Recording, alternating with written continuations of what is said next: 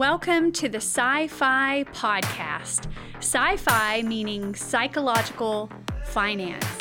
And this is where we examine how we think, feel, and behave with money.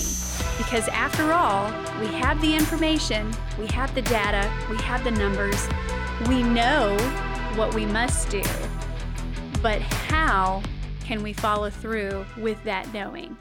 So today's episode is going to focus on financial personalities.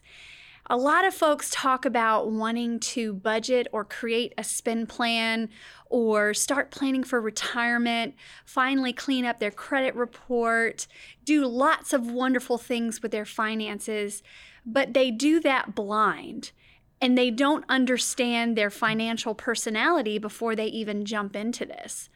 So understanding your financial personality involves understanding your personal values, your traits, your quirks, and are you moving in the direction towards the right stuff? So understanding that financial personality is going to help you. Now, if you're driving in your car, you can't do this, but you could do this later. If you are not driving in your car and you'd like to pause this podcast so that you can take the 5-minute financial personality test, the link is provided for you. But do not fear. You can go ahead and listen to the entire podcast, and then you'll find out which one you are before you even take the assessment. That's how powerful this instrument is. And it comes from Neiman Marcus Goldman Sachs. It was created collaboratively with the Myers-Briggs Type Indicator team. The Myers-Briggs Type Indicator being one of the most widely and effectively researched personality tests on the market still today. So with that, let's talk about the confident money manager. Here are your strengths if you are a confident money manager.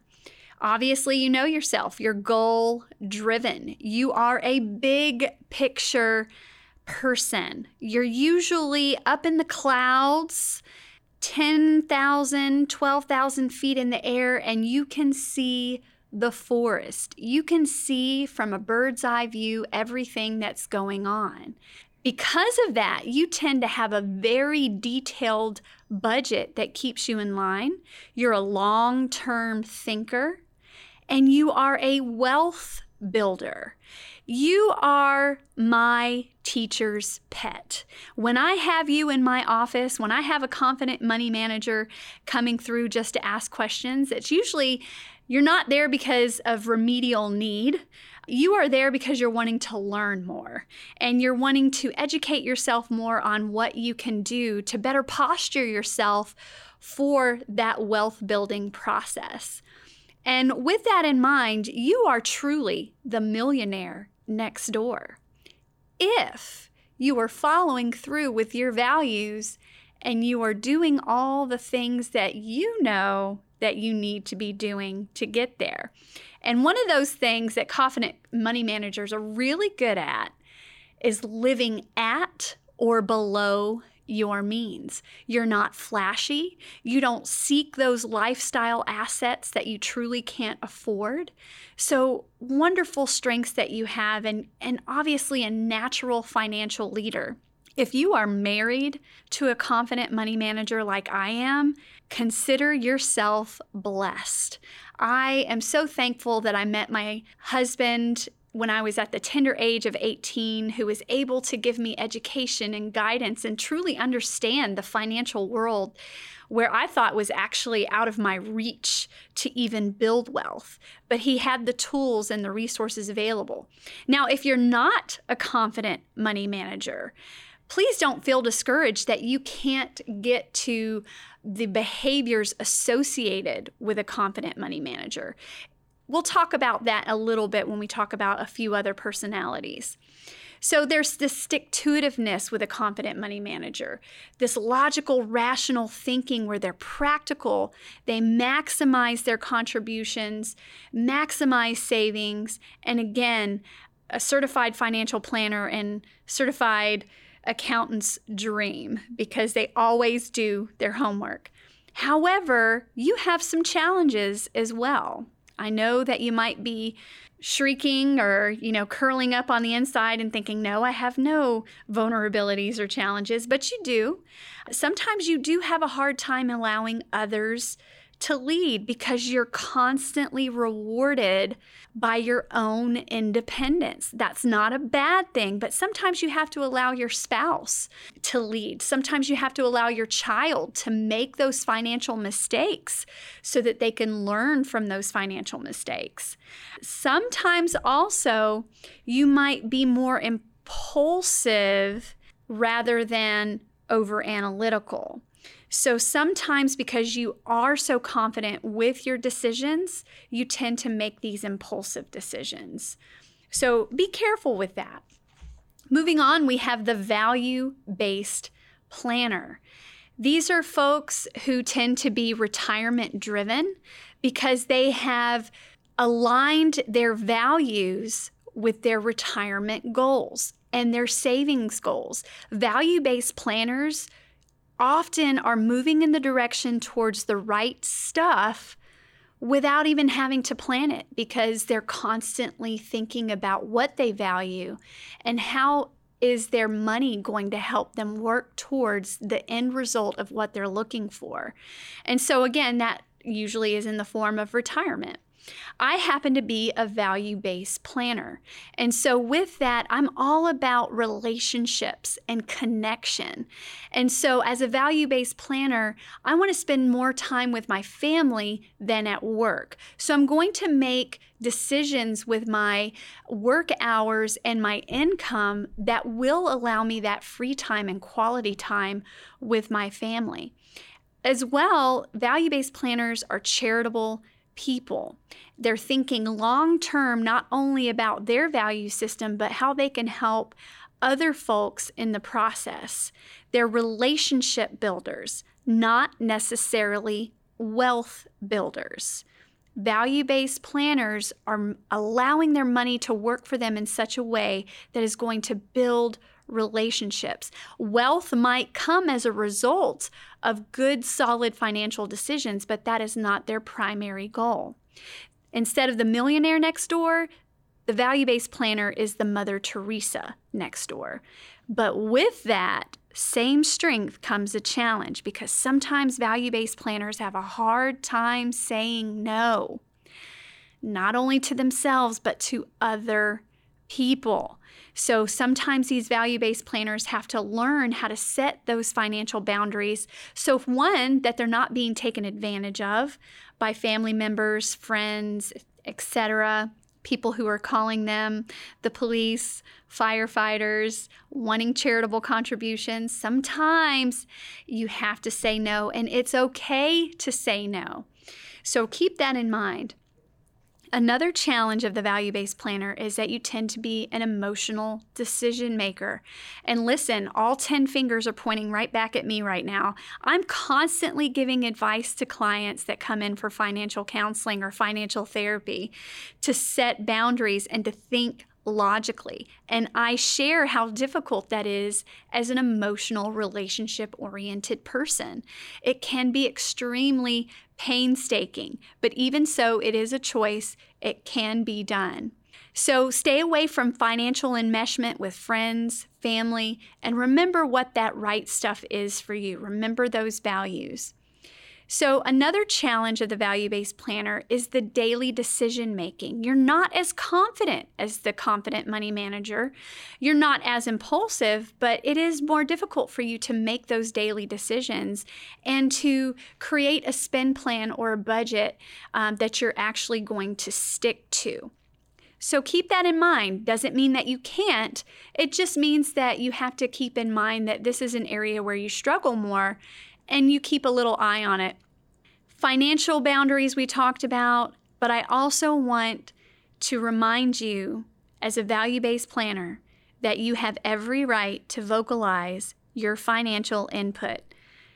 I'm married to a confident money manager, and because he's such an independent, strong financial leader, he's the true financial guru in our home, I still have the right to offer my own financial input and to disagree with something.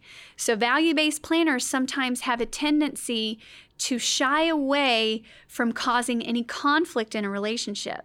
If that's you and you want to learn some tools on how to be more assertive, that's another thing I do here at Army Community Service as a financial readiness program manager, is I can help you with those things.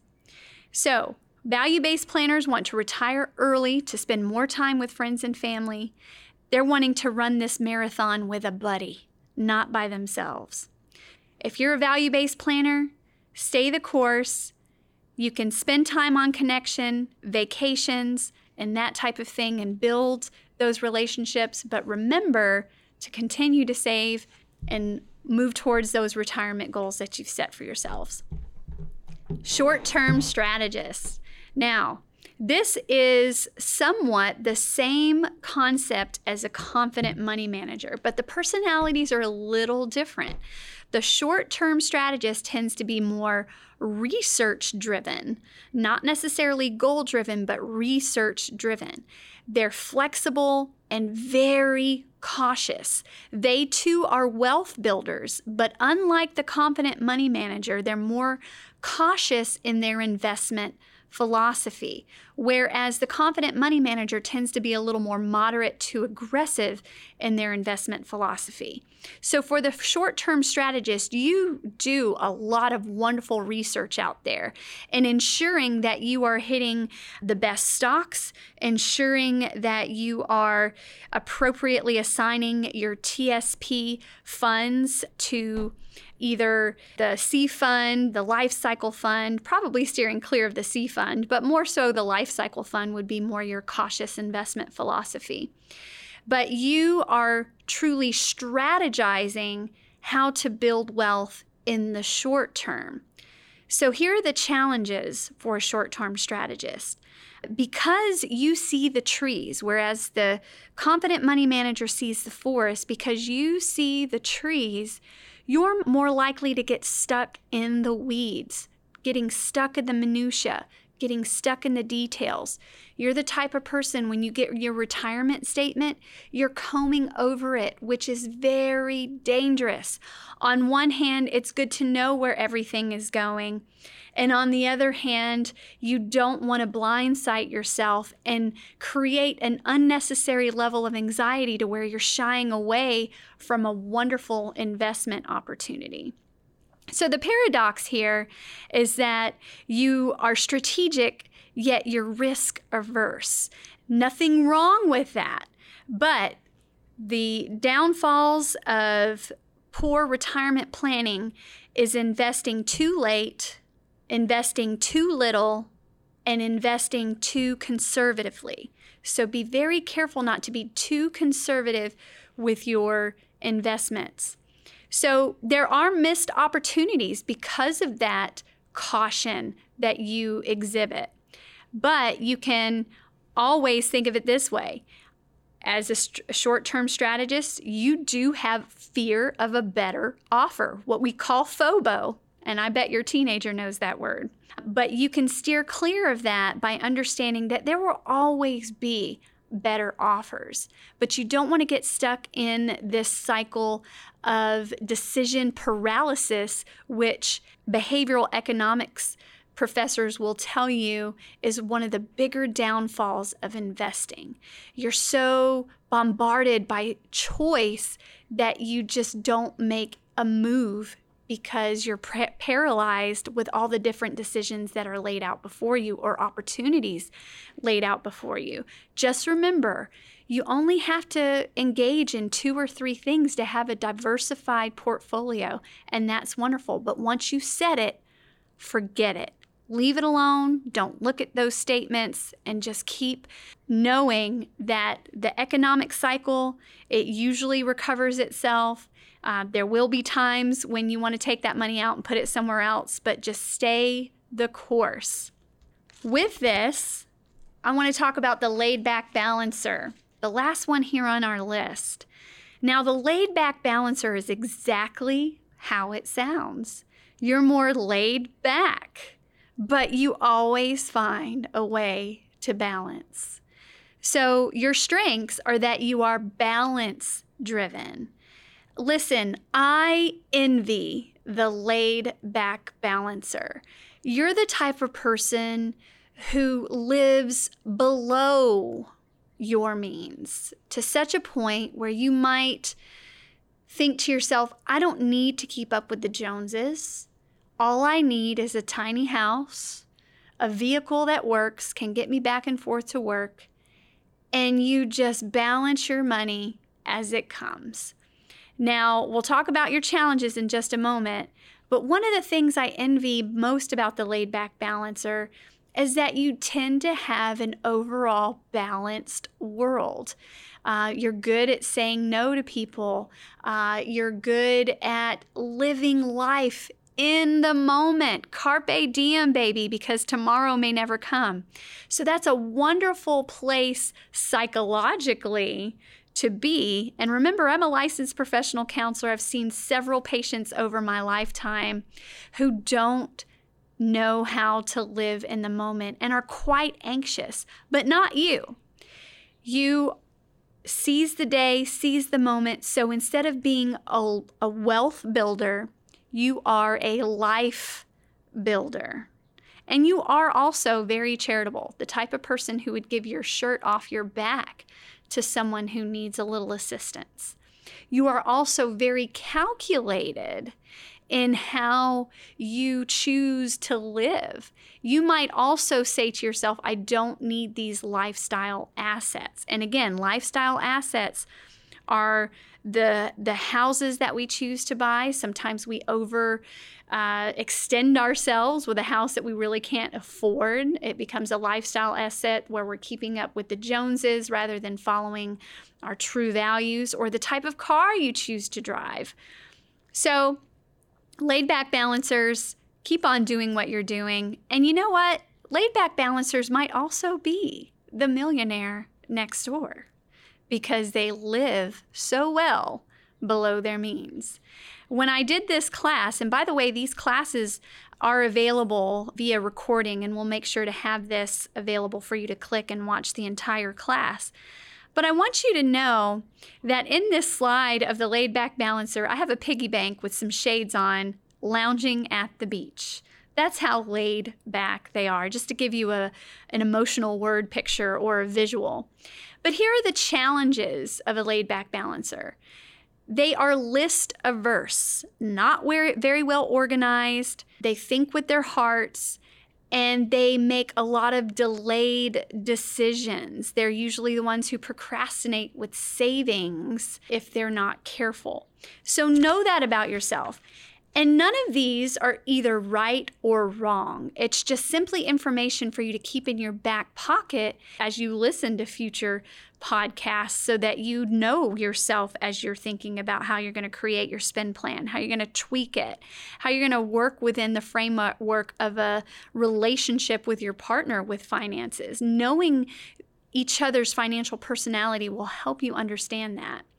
So I do want to make a point here about blind spots. Every one of us, we all have our strengths and we all have our vulnerabilities, but we have blind spots. But that's not a problem, because we usually choose a mate or a spouse who naturally covers those blind spots. Where I am weak, my husband is strong. Where I don't understand as a value-based planner, he gets it as a confident money manager. And the same with him. Because he's such a wealth builder, sometimes he forgets to have fun with the wealth that he has created. So I remind him gently that life is meant to be celebrated in the moment.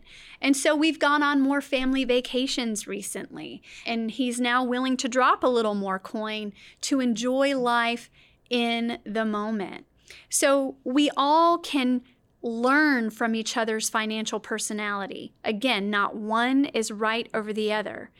And you might say, Olivia, well, I'm a confident money manager, but I still bust my budget every month. Or, Olivia, I'm a laid back balancer, but I am more focused on lifestyle assets and I'm in debt up to my eyeballs. Well, that has nothing to do with your financial personality. That has everything to do with your financial maturity. So Understand your financial personality, but when it comes to wanting to mold and develop yourself maturity-wise with your finances, reach out to me. Let's have a conversation. Maybe you need to come in for a session, or maybe I need to steer you towards a different referral. Either way, let me help you. And for the active duty service members out there, or anyone in uniform listening, please remember that mandatory Touchpoint financial training is a new program, and marriage is a milestone that is considered a mandatory training. And I'll provide that link for you as well. And the reason I bring that up is because financial personalities, we get married, we don't understand each other, we don't know each other. It'd be great if you had the premarital financial counseling, but if you didn't, make sure you're taking that class, first of all, so you can get your credit, and also so that you can understand each other more and grant each other more grace. Thank you for listening to this podcast. We look forward to listening to more.